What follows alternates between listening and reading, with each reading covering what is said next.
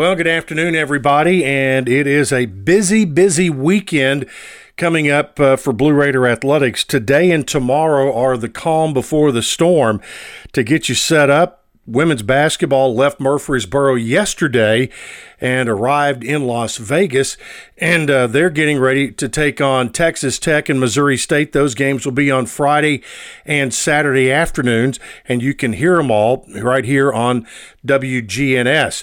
The men's basketball team, they left this morning, went through Toronto on their way to Montreal. They will be there for games on Friday, Saturday, and Sunday, and they'll be facing Hofstra, Stephen F. Austin, and Montana State, and all of those games can be heard on the Blue Raider Network, but Friday and Saturday's games will be on our Nashville affiliate. You can pick them up here in Murfreesboro on 95.1 and 97.5, and also, of course, all games will be on the Varsity Network app. Football will, of course, be on WGNS on Saturday afternoon, as well as the Varsity Network app. The Blue Raiders traveling to FIU, and interesting weekend coming up in the conference.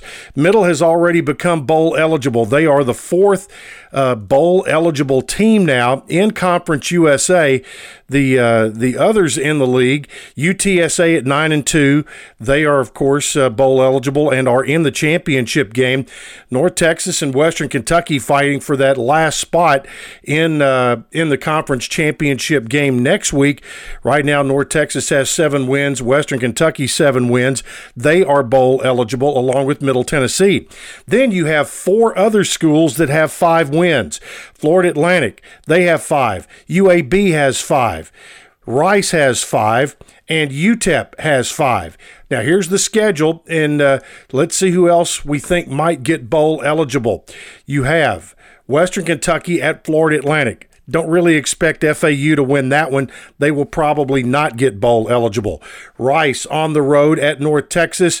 That's going to be a tough one to win in Denton. So Rice probably looking up at an opportunity to get bowl eligible. UTEP at UTSA. Well, it depends on whether UTSA puts it up in neutral or not, but chances are UTEP will not win at UTSA. And then the other one, UAB on the road at Louisiana Tech. UAB is just too good not to go into Louisiana Tech with a great chance to win. So out of those 4, my guess would be that UAB may be the only one of the 4 that becomes the 5th bowl eligible team in Conference USA. Looking at Conference USA basketball from last night, there were a couple of games last night. Western Kentucky was a winner in the Grand Cayman Islands. UAB beat Georgia in Daytona Beach 87-73. UTSA beat Prairie View 82-75. North Texas over Paul Quinn by 30, and UTEP a winner over Alcorn State 73-61. Looking at women's basketball, last night it was Louisiana Tech losing at SMU 63-59. Coming up tonight, Rice plays on the road at Texas Southern, and then there will be a full schedule of activity with games on Friday.